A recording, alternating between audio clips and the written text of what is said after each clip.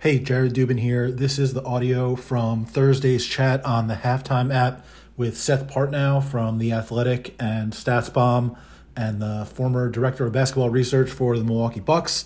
We talked about the comments by Patrick Beverley and Anthony Edwards about Rudy Gobert and used that as sort of a jumping off point to talk about the evolution of defense in the NBA.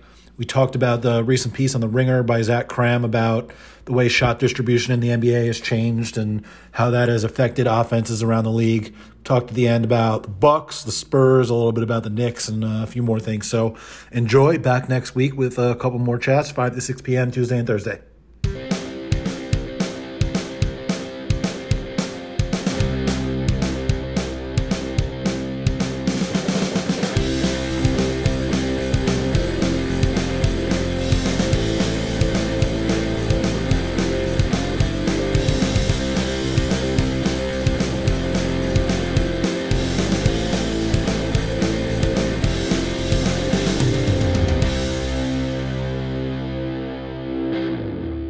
All right. Oh, I see some folks have followed me over. I was just talking to Jake Fisher on his halftime. So I see a couple of folks have kind of popped over there. So hello again, Justin. All right. Good stuff. If anybody's got questions, by the way, leave them in the chat, and we will take some live questions at the end as well if we got some time. I want to start with everybody's favorite subject in the world, which is defense, because this is something where there were a couple of quotes last night from Timberwolves. You just got beat by 32. Shut up. Yeah, mostly about Rudy Gobert, and it's something that I know caught both yours and my attention. So I'll start with Anthony Edwards said about Gobert, I don't think he was in people's heads. He wasn't even blocking shots. I don't think people was just going to the rim and they were like, oh, they got Rudy Gobert. I'm telling them, bro, he's the same as anybody else. And he said that Gobert is not the best rim protector in the league, but instead it's Kristaps Porzingis. Anytime I go against Porzingis, I don't get no layups. I don't get why we couldn't finish on Rudy Gobert. He don't put no fear in my heart. I don't know why. And then Patrick Beverley said about Rudy Gobert, if I'm the defensive player of the year, I'm always guarding the best player no matter what. I'm not roaming. It's no discredit to Royce O'Neal or any of the other players on the team. But if I'm defensive player of the year, I'm not guarding Royce O'Neal. I'm guarding Mike Conley. I'm guarding Donovan Mitchell. I'm guarding Bogdanovich. You got Rudy Gobert out there defending Jared Vanderbilt, and every time I hear that he's the defensive player of the year, so whatever. I will cede the floor to you on this as first, sir. Thoughts? All right. So players aren't always the best at judging how good other players are. I think that is, from any number of sort of commentators, as well as like quotes from players, we can see that. I don't really begrudge Anthony Edwards. He probably, I know that like when they played the Mavericks last year, Porzingis blocked a lot of shots. So possibly in his experience, like he did struggle to score against Porzingis. Now he may have just thought he missed some layups around Gobert, but strangely, a lot of people miss layups around Gobert. So maybe there's something going on there. If every year, like he has one of the lowest percentages allowed at the rim, there might be a skill involved there. I don't know. No, actually, I do know there is. There's a skill involved there. But Anthony Edwards is like, give him a little bit of a pass. Patrick Beverley, come on, man. First, there's a couple different sort of fundamental misunderstandings about defense contained in that quote.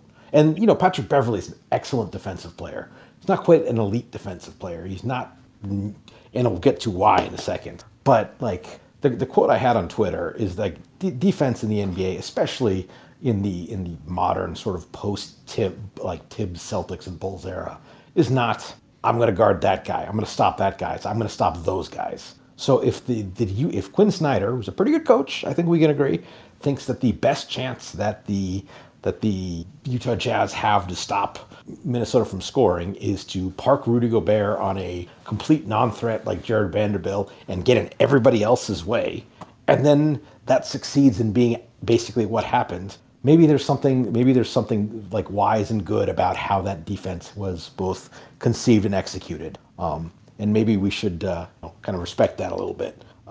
As much as we kind of in one of our private group chats, the respect the jazz is kind of a humorous meme, but at the same time, like, this guy is not one, like, the best defensive player over the last decade by acclaim, by chance.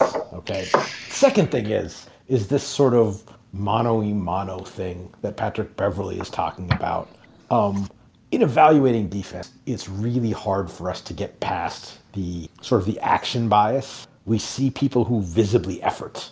They're sprinting all over the floor. They're slapping the floor. They're getting down in a stand. They're clutching and hacking and grabbing. Look at that guy get after it on a D. That's Patrick Beverley. You know what Patrick also happens every year with Patrick Beverley? He gives up, like, among the highest number of extra kind of points to his opposition by committing non-shooting fouls while his team is in the penalty. Like, this is he turns, like, guys with the ball 30 feet from the basket into layups more often than pretty much anybody in the NBA.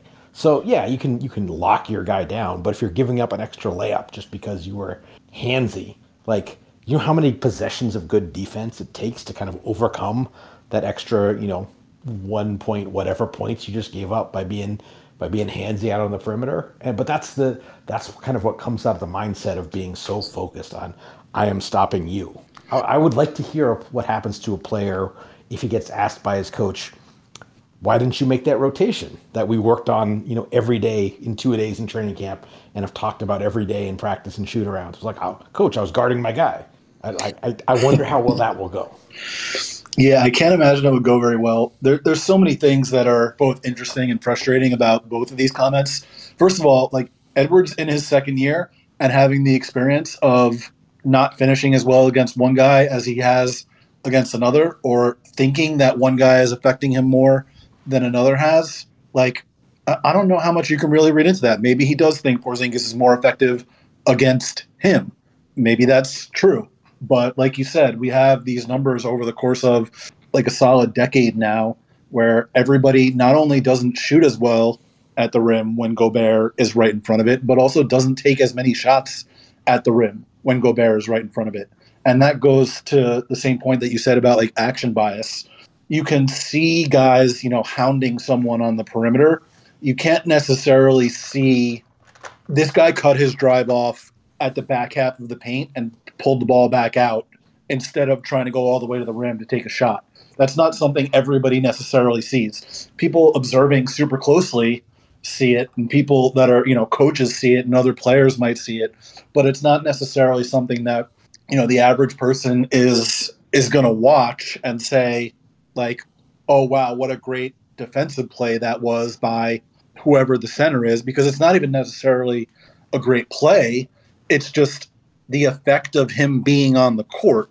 And it's somewhat tough to measure that. You could do it, like I said, with, the shot location data and the fact that players will take fewer shots from a certain area if a certain guy is on the floor compared to when he's off the floor. But it's not necessarily as easily seen as, like you said, guys where, they're getting all up in their guy's jersey on the perimeter. And a lot of times that kind of defense is, like, not productive, and not just because of the fouls. Like, it leads you to, missing your assignment, like you said. Like, it also, like, the one-on-one thing gets into, like, another one of my pet peeves where it's like, defense is all about effort. I went on a rant about this. Like, I don't remember how long ago at this point. I feel like the two of us have combined to go on this rant about once every 6 months. Oh my God. For the last decade or so.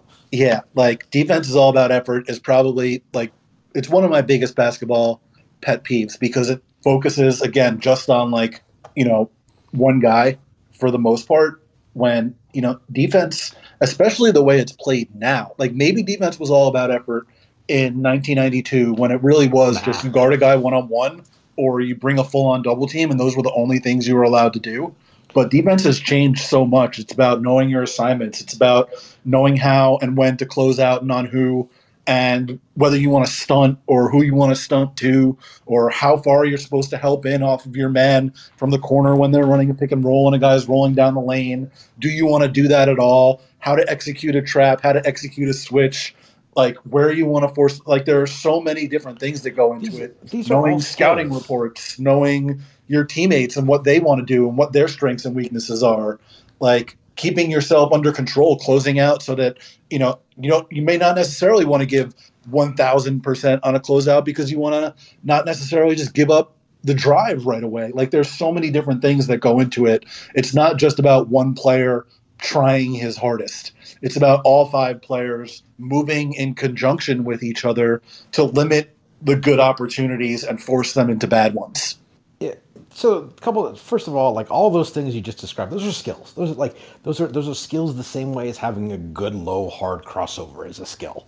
Like all of those little things. Like there are people who can, chop their feet well to get when they're closing out, so that they can, contain and not get blown by on a closeout. And that's like that.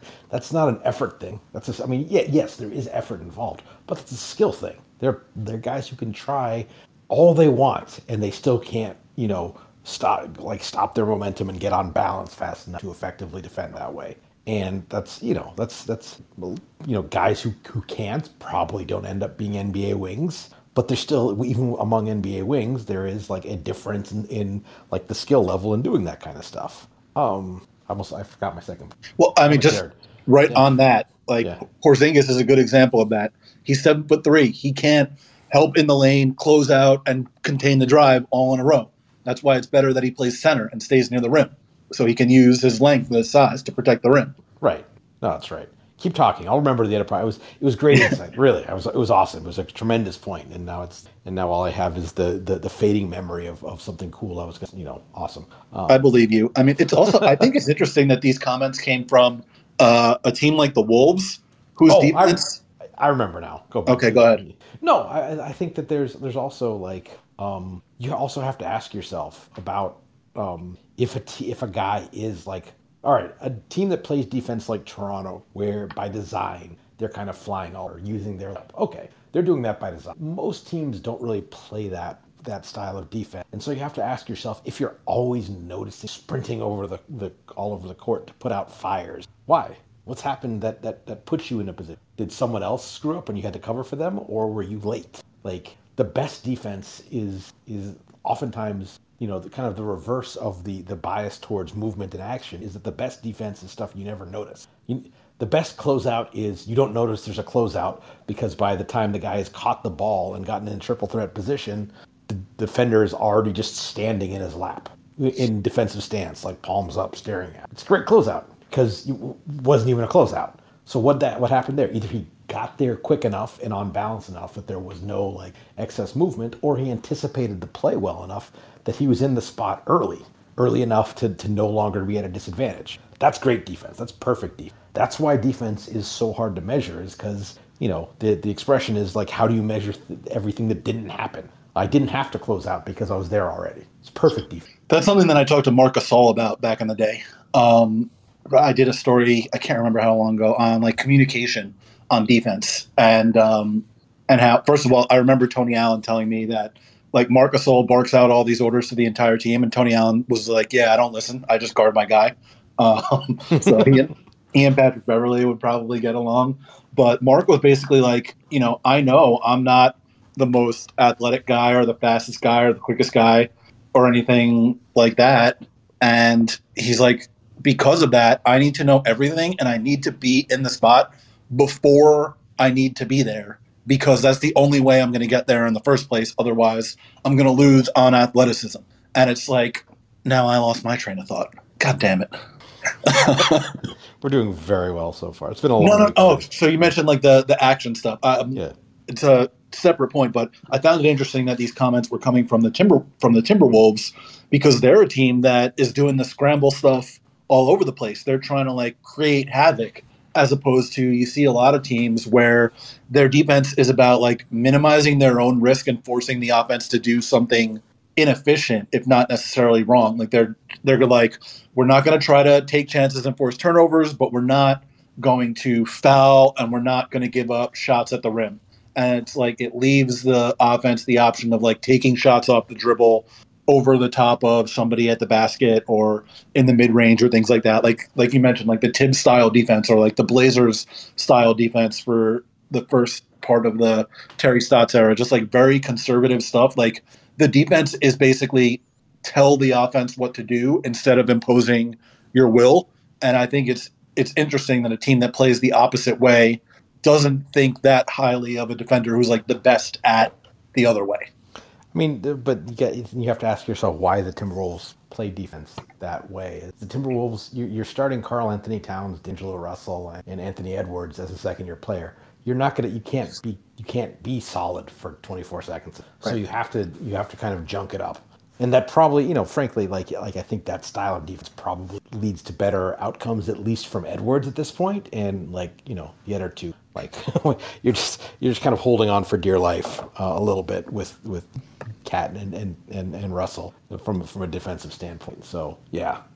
Yeah, I mean, it takes advantage of the overall level of athleticism on the team. I think like you got to play defense the way it makes sense for your personnel. That's the kind way of putting it. That's Yeah, but like half also, full way. even if the Jazz didn't have Gobert around whom to base their defense, they're also not going to play that way because Mike Conley's not going to play that way. Joe Ingles not going to play that way. Bogdanovich's not going to play that way. Like you got to play defense the way that works for your personnel. And like they have the guy who's literally the best at taking away the entirety of the paint, and then a bunch of other guys who their strength is positioning and like being smart and not like wreaking havoc because they're super athletic. Like that's just not the team they are. And hey, it's been working for like there's a reason that the Jazz have essentially been a top 5 defense since the second Gobert stepped on the court, and that hasn't stopped since. Yeah, no, it's not wrong. All right, now we got to go to a piece that I can almost guarantee that you have either spent every waking second since it came out thinking about, or you spent exactly 2 seconds thinking about it and have since just been angry ever since. This is the piece from Zach Cram at The Ringer, which was basically about the relationship between shot quality and shot making, like effective field goal percentage. Basically, the posit is that there's no advantage to taking the best shots anymore because everybody takes the best shots. Everybody is caught up to Houston over the last few years, and there's not necessarily an advantage from having optimal shot distribution. I would just like to point out that I wrote about this 3 years ago. On both offense and defense at 538. And I will let you take the floor because I saw you tweet about it, and we can sort of go from there. I thought Zach's piece was pretty good and smart, and in a way, I think that he actually the endpoints from where he looked at his study, I think almost obscure the larger trend. Which, if you go back to basically as far back as we can go with reasonable shot location, it's funny because it's almost like an inverted U shape in terms of the correlation shot location and effective. Like back in the day when nobody took optimal shots, there was very little relation because it was all about shot making talent. Then from about like 2007 to about 2015 or so, there was a great deal of correlation between shot location, team effective field goal percentage, because there was enough of advantage that could be gained just from that it on some level overcame talent differences. And now that relationship since around 2015 and 2016 has plummeted back down to zero because since, as you say, like pretty much everybody has recognized, you want to get open, you want first and foremost to get layups, second of all to get open catch and shoot threes, preferably from the corners. Now everyone's trying to do that. Now we're back to, okay, what's your talent? What's your player's skill level? What's your shot making? Interestingly, the relationship is declined slightly, and I think that's as much to do with kind of the higher variance of a higher 3-point environment. But the relationship is still very robust on deep between shot location allowed and effective field goal range allowed. My thing is, it was never like not about shot making. Like it was just that there were some teams that weren't shooting the right shots or were not enough of the quote unquote right shots. And this is a point that Zach makes in the piece where I think he cited you and Daryl about Blackport, not Morey, by the way. Yeah, Daryl Blackport. About basically role players are the ones not taking mid-range jumpers anymore, and the stars are basically the only ones taking those, and that's why the percentages are going up, and there's less correlation between taking more mid-range shots and bad effective field goal percentage. Like, teams were just not caring about that. 6, 7, 8 years ago and beyond that. So if you did just have optimal shot distribution, you could make up some of the ground. But like you look at the early process Sixers, they had like pristine shot selection, but because they didn't have any shot making, their offense still stunk. But very much like the Rockets right now, which was another point that he made, where they've had this best or second best shot distribution in the league since Harden got there, but once he left, their shot making has fallen off dramatically, and their offense isn't good anymore. So it's always been about both of those things. It's just that what you're able to make up just by taking the best shots is not as big anymore because everybody else is trying to take the best shots too. And then we should also be a little careful here when we're talking about the best shots. From public data, it's actually pretty blunt what shots teams are taking. So we're going just by like where shots are taken from. Especially when we're talking about like in today's day and age, when we're talking about 3-pointers. Like now that like everyone kind of has the green light, I think we're seeing more mediocre threes being taken before, whereas like earlier in the 3-point revolution, like it wasn't too hard to find more and more open uncontested threes. And teams are hitting the point where they're kind of maxing out on the open ones and close to maxing out on the sort of open ones. And now kind of extra threes are now coming more than not so open ones. So there is a little bit of again, you talk about Houston, like their shot selection looks great until you realize how many of those threes are, Jalen Green and Kevin Porter Jr. like pulling up with a dude in their face. Yeah, no, when I said the best shots, I meant like, optimal shot distribution, like your Morey ball rate or whatever. And that was sort of the basis of the story I did a few years back, where basically Houston had been taking so many more of those shots, either at the rim or behind the 3-point line than other teams. And then from the start of the Kevin McHale era to the end of it, their advantage in terms of like their Morey ball rate compared to the rest of the league essentially got cut in half. So they brought in Mike D'Antoni and they juiced up their rate again. They were taking like almost 80% of their shots from those ranges, but over the course of the time that D'Antoni was there. So it's like they raised their percentage by like 3.5 percentage points or something, but the rest of the league raised it by like 8. So even though they started taking more of those shots, the rest of the league did so even more. So their advantage was smaller, even though they started taking better shots too. So it's like once you get to the point where everybody has joined the arms race, then again, like the piece says, it's more about, are the players who are taking those shots actually good enough to make them? And, that brings in, the Nets, and I can't remember the other team he pointed to with the mid-range shooting, the Bulls. The Suns. Oh, well, yeah. I mean, look, the Suns have one of the like 5 best mid-range shooters ever in Chris Paul, and one of the 10 or so best in the league right now in Devin Booker, and obviously the Nets have Kevin fucking Durant. So, yeah.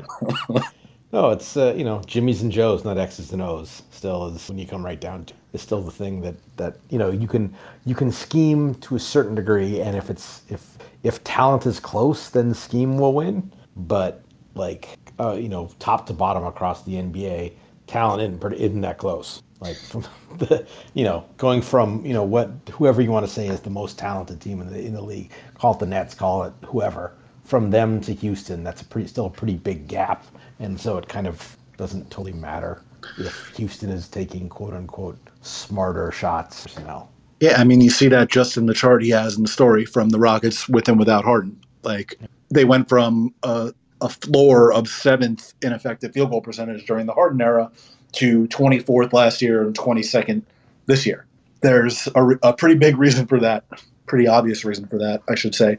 I also think I want to kind of tie the two conversations together because I'm interested in like what the next defensive evolution is now that offenses have, for the most part, not necessarily fully optimized shot distribution, but so many teams are getting closer and closer to it. How do you start forcing the guys you don't want taking those shots to be the ones that take those shots? Like, what are the defensive changes that teams can make to counter what offenses have done? over the years. I'm very interested to see what coaches try to do over the next few years on that front.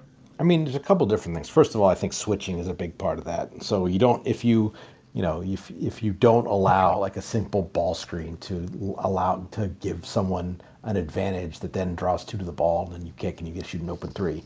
Switching can take that away a little. Like for the most part, okay, you switch. Oh, it's a mismatch. Well, you're still playing in isolation. Even if you're in isolation with a good matchup, that's still a less efficient play on average by a decent margin than an open. So that's one thing. The other thing is I think that the league, and I think this is probably just a natural result of now like the younger generations in the league are players who've kind of been fully formed as basketball players in the 3-point era, is that you see less like dumb help than I think you used. There's less okay, backup point guard driving parallel to the basket with his weak hand.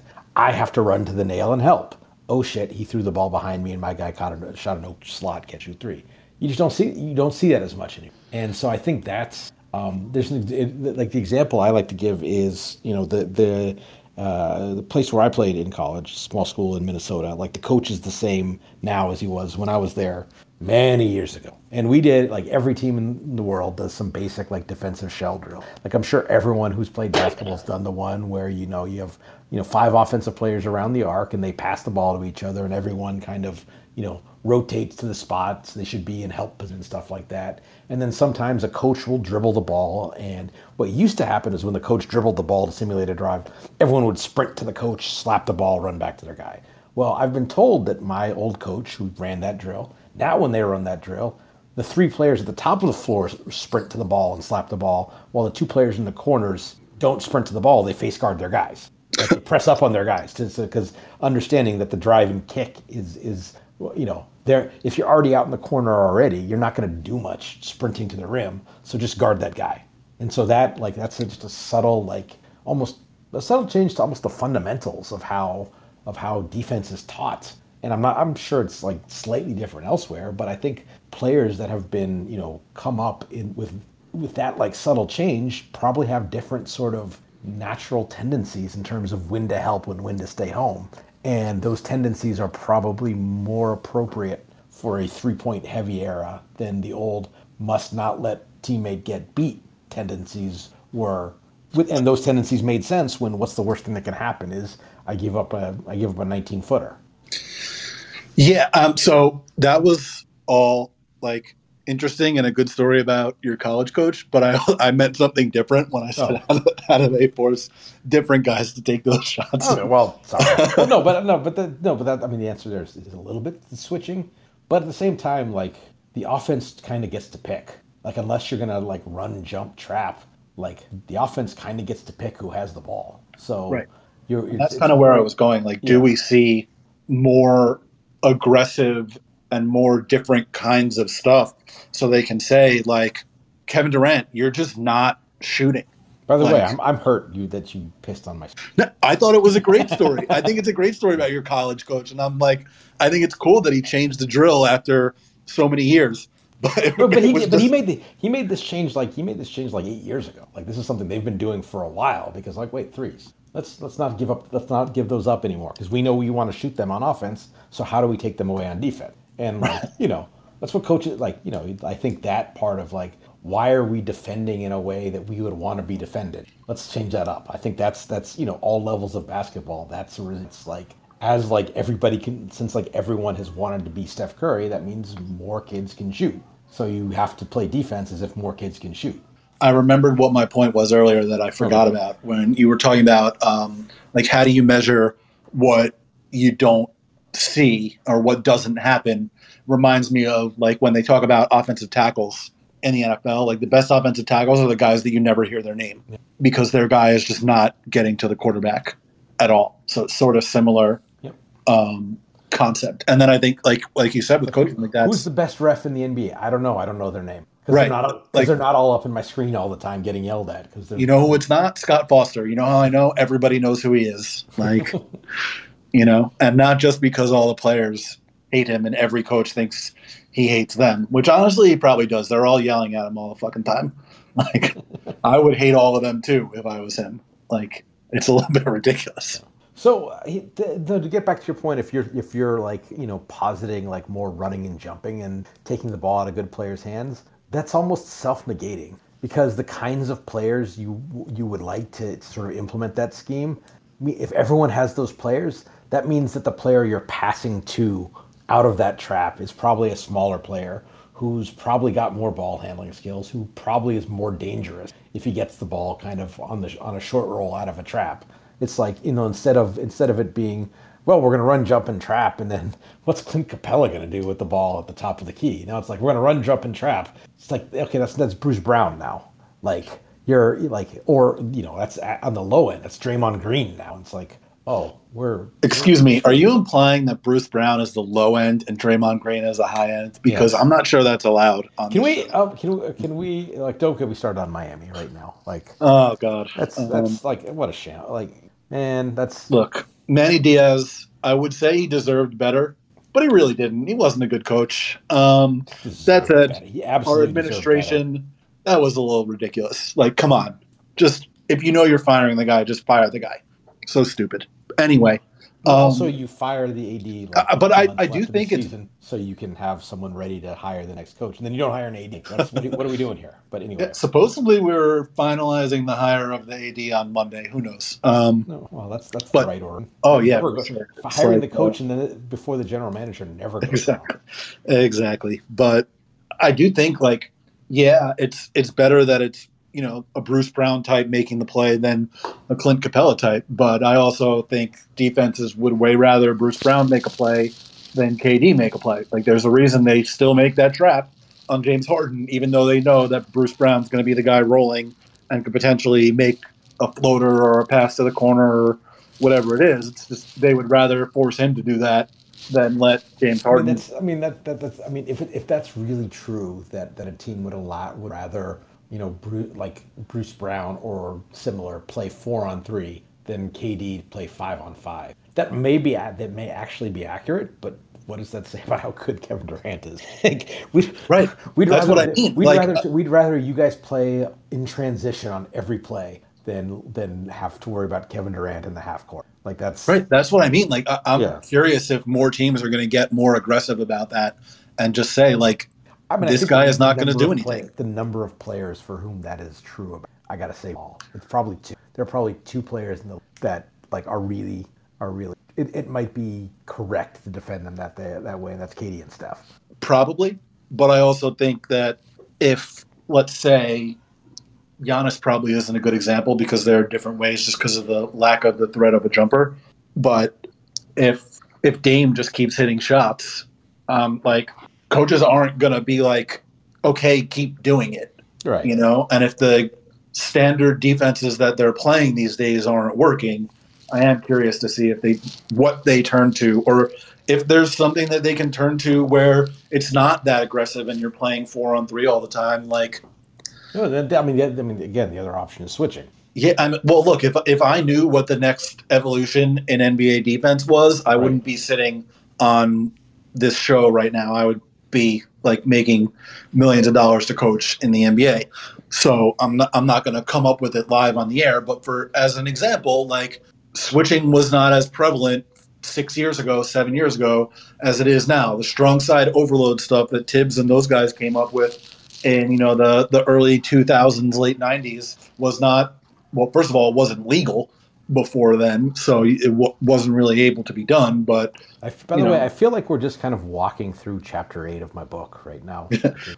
Chapter 8 of the Mid-Range Theory, which is entitled The Mid-Range Theory, talks about a lot of this stuff with respect to 3-point. Thank you for letting me plug the book. Of course. I mean, that's what we're here for, right? No. That's absolutely what we're here for. I still don't I ordered the hard copy, but I don't have it yet. Seriously?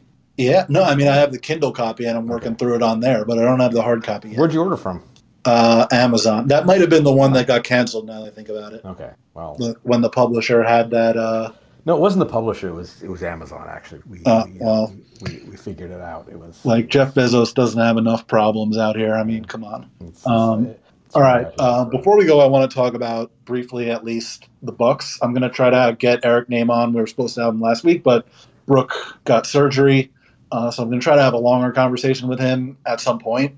But I mean, I know they lost to the Heat last night, but what were they, like 8 wins in a row at one point before they lost to the Raptors. They came back and they beat the Heat and the Cavs. Like, this is why I was not worried about them at the start of the season. Like, turns out if you don't have 4 of your 5 starters for a while and then you start playing, like, you're going to be a lot better when you get your guys back. I'm like, these guys look really, really good. And I don't think it's going to be that much longer. Granted, the Bulls have 97 guys out in the health and safety protocols right now, so that'll affect their performance. But I don't think it'll be much longer before Milwaukee sort of reasserts themselves at the top of the conference based on the way they've been playing over the last 10, 12 games or so. I mean, Brooklyn is kind of gone through some stuff too, but they've managed to win games. So I mean, I think we said at the start of the season, what are those two teams are going to be right there at the end of the season again, and I've seen very little to convince me otherwise. I mean, it may be strange to say this, the day after Miami beats Milwaukee, but there's a lot of Gabe Vincent and Max from KZ Okpala and whatever version of Duncan Robinson this is involved for me to really trust the Heat in a playoff setting, right? Yeah, I mean, I'm not sure about you, but I don't think we're necessarily going to get 10 of 15 from 3 from whichever Martin they have and Max Strus every night. That seems somewhat unlikely. And look, obviously the comeback is, well, sure, they'll have Jimmy Butler and Bam Adebayo. And yeah, that helps a heck of a lot. But there's also, like, those guys still have to play roles. And also, I don't think Jimmy and Bam are going. What'd that get you in the playoffs last year? I don't think Jimmy and Bam are going 10 for 15 from 3 either. They might not take 10 threes combined in the whole series. But although Jimmy kind of does start taking them in the playoffs these days, so who knows? No, I mean, I think that they have top end potential, but just there are so many things have to go right, and so many, like, both from an injury standpoint, but also like is Tyler Hero going to make every jump shot again in the playoffs? He did in the bubble, didn't last year. Start of this year he did. Does that continue all year? I don't know. He's not a guy who gets a lot of points easily, like in terms of getting to the rim, getting fouled. So if that diminishes slightly, now that's an offensive attack that's pretty limited. And then they can defend, but their defense is also a little bit predicated on how the game is being officiated. Is that fair? This is a team that in a game where physicality is allowed is going to be a total bitch to play defensive. In a game where there are touch fouls called, their opponent's going to shoot 45 free throws. Yeah, like if they had been playing in that, what was the game last week? I think it was Minnesota, Indiana, where Towns fouled out. And I would say 4 of his 6 fouls were I can't believe they're calling that in a year where they're not calling literally anything. If the Heat play in one of those games, there's going to be some problems. Similar to the Grizzlies back in the day. They would bump every cutter as they came across the lane. They would hand check every driver as they came around a screen and just be like, you're not going to call it on every trip. And for the most part, that's true. Probably not going to call it on every trip. Some crews will, though. They'll turn the game into a parade to the free throw line. And those are the games where you have some trouble. I think for me, the thing with the Heat is the depth. They have to stay super, super healthy to be at their top end potential. And obviously we've seen 2 of their guys are out right now. Jimmy with a little bit of a shorter term injury than Bam, I would imagine. Maybe getting some of these guys like Strus and Martin and Vincent the reps now will help them in the playoffs. But I think ideally you're going to play your top 7. If you're that team, they're made for the second round of the playoffs and beyond, where you can play 7 guys or 8 guys maybe every night. But also you have to get there. And I think the question is still, who are guys 7 and 8 there? Yeah, I mean, I guess guy 7.5, I guess, is Dedmon, but there's still there's still a couple of spots in the rotation that are and what happens in the playoffs where teams just decide, we're not going to guard you, PJ Tucker. Yeah, I mean, he has shown a little bit more friskiness just in terms of actually being willing to dribble this year, which is interesting. And he had 8 assists last night. Granted, you're not going to get that every night, obviously, and some of that is just because somebody has to pass the ball. with Jimmy and Bam out and Duncan Robinson like pulling some sort of disappearing act that I'm finding somewhat difficult to understand. Like it's a similar to like Davis Bertans last year, where it's just like what happened to like the player that he was. It's like I don't. I never thought I would see Duncan Robinson shoot this poorly over this long of a stretch. Like we're what 20-something games into the year now. He's shooting like 30-something, like low 30s% from three. So I think that this is going to be a really weird tie-in, but what the hell? I think that there's actually a tie-in between like Bertans and Robinson and Julius Randle. And here's what it is. I think that these are guys who got to where they were because it's not just they're making like Robinson, Bertans. It's not just they're making the open threes. It's just that they are hunting hard threes. And when stuff was going well, that's great. And now stuff isn't going well. It's like, well, I still got to take that shot. And it's just like, maybe not right now. Like maybe get back to and as far as Randall goes, it's like he's almost like he's so reliant on being like the ridiculously good tough shot maker he was last year that he's I don't want to say abandoned, but is less concerned with not having to take tough shots than he should be. And I think that's been something that's been a big problem for the Knicks offense all year.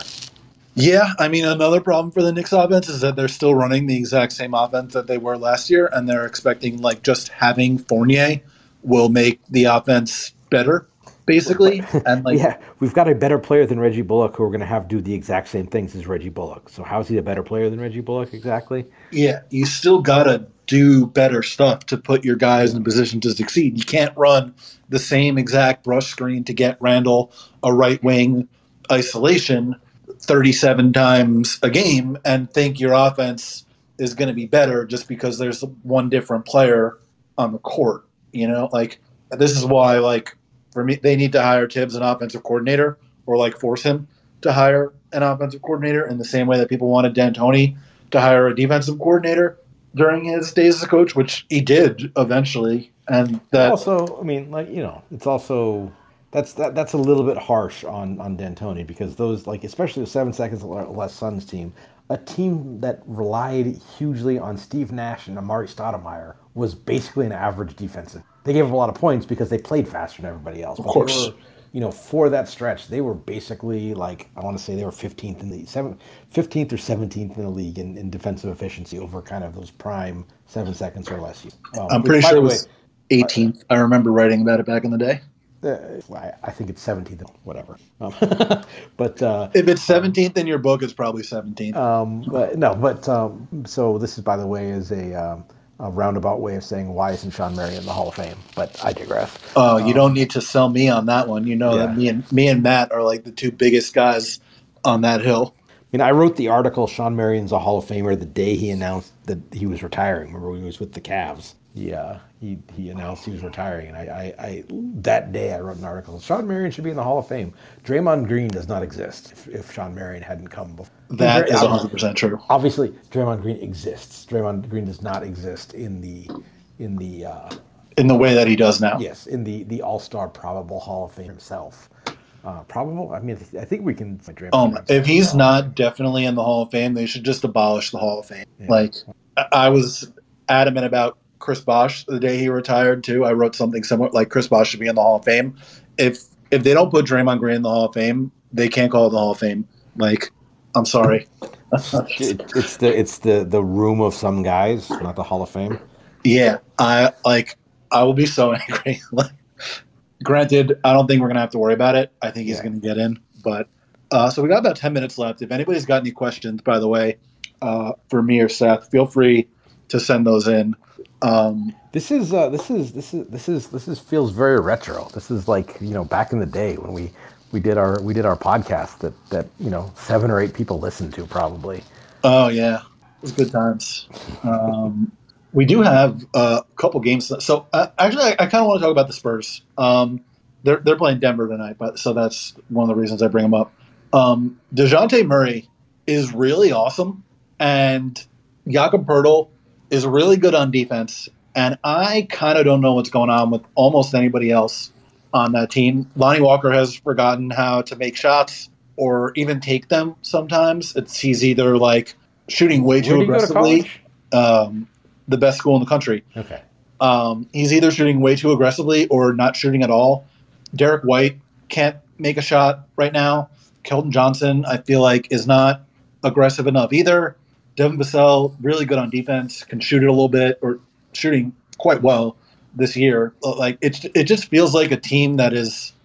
They don't have a straw to stir the drink, and like Yeah, as good as DeJounte Murray has been, he's not that dude. And yeah. so they Like have if you these. need DeJounte to be Yeah. averaging 19 and 9, your team is not in a very good place. They are like, I mean, realistically, like you look at them and they are like the worst Celtics, because the Celtics have the same problem.